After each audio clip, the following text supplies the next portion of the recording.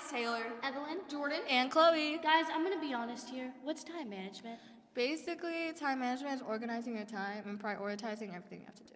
It helps you balance sports, clubs, assignments, and anything else you have to do without the added stress. So you're probably thinking this is just another boring life skills podcast, but trust me, it's not. It actually gets a little crazy around here. So join us on our exciting ride.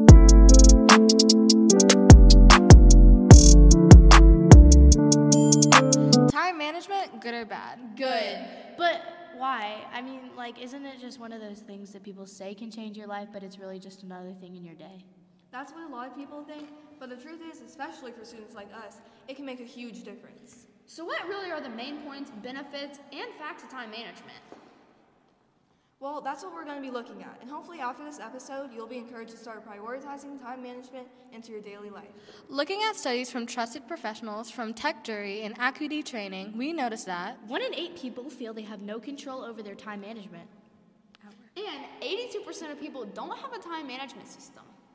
46% of stress reported amongst employees in the U.S. is caused by an overwhelming workload.